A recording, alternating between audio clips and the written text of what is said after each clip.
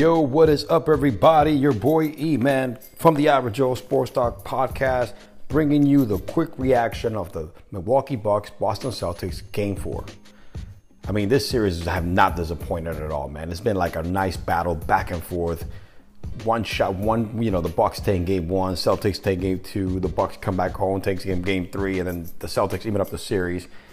116 to 108, the Celtics take Game 4 tonight with an insane fourth quarter, outscoring the Boston Celtics 43 to 28, just taking over in the fourth quarter and knotting up the series at 2 games apiece. And led by Tatum and Al Horford. Al Horford, Gator Pride, had his best playoff performance in his long and very coveted career. At 35 years old, the man dropped 30 points today and 8 rebounds, okay, and played insanely. Tatum was huge. Tatum was just banging it out, 30 points, 13 rebounds, man. A complete annihilation in this fourth quarter. Quick stat by StatMuse, courtesy of StatMuse. Tatum and Horford combined for 28 fourth quarter points, while the Bucks only scored 28 points in the fourth quarter. That's that kind of fourth quarter the Celtics had to take over this game. And look, this series has not disappointed. It's been a heavyweight matchup. Game 5 coming up. This series right now, it's been like a heavyweight matchup between 2 heavyweights taking blows, taking a round at a time from each other, stepping into round 9 right now in the series, which is Game 5, 6, and 7. All right, are the championship rounds, which is the next 3 games right now for the Bucks and the Celtics. Look, Giannis had a pretty decent game, 34 points, 18 boards. Surrounding cast, Lopez and Holiday both stepped up with 17 and 16, but it's not enough. I think this is the point where, Grayson Allen did a good job in the previous series of disappearing in this series. He's not getting as many minutes because, it's just practically he's getting minutes, but it's not performing as well because, it's a harder defensive matchup. And the Celtics are no slouch defensively, unlike the previous matchups with, I forget who they played in the first round.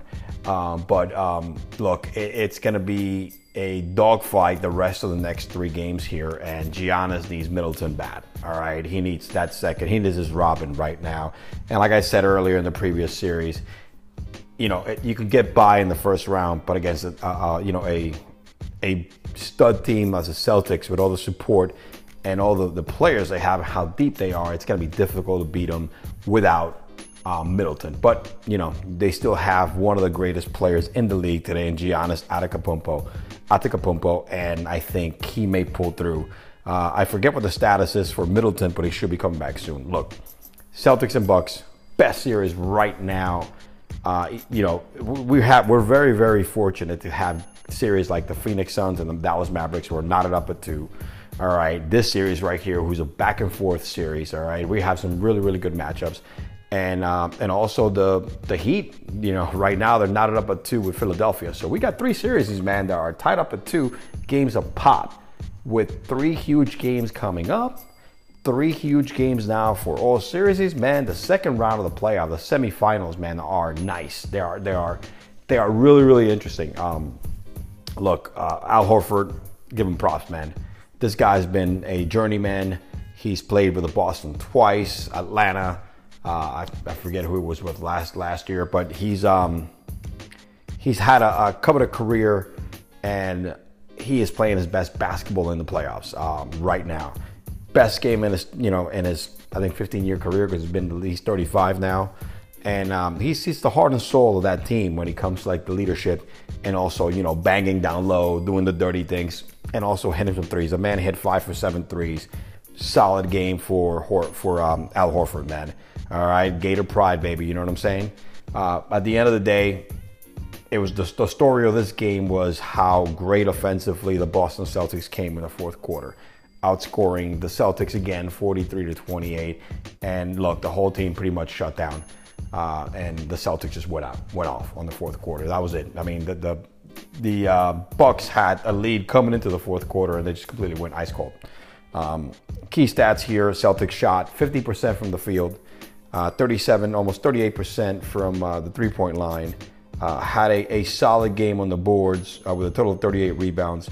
even though the Bucks out rebounded the Celtics, they really shot poorly from the field. Not poorly, 41% is not bad.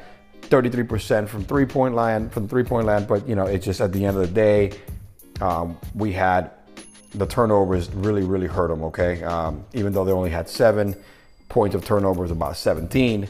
It's just their offense just completely shut down in their fourth quarter, man. They could not get anything apart from Giannis.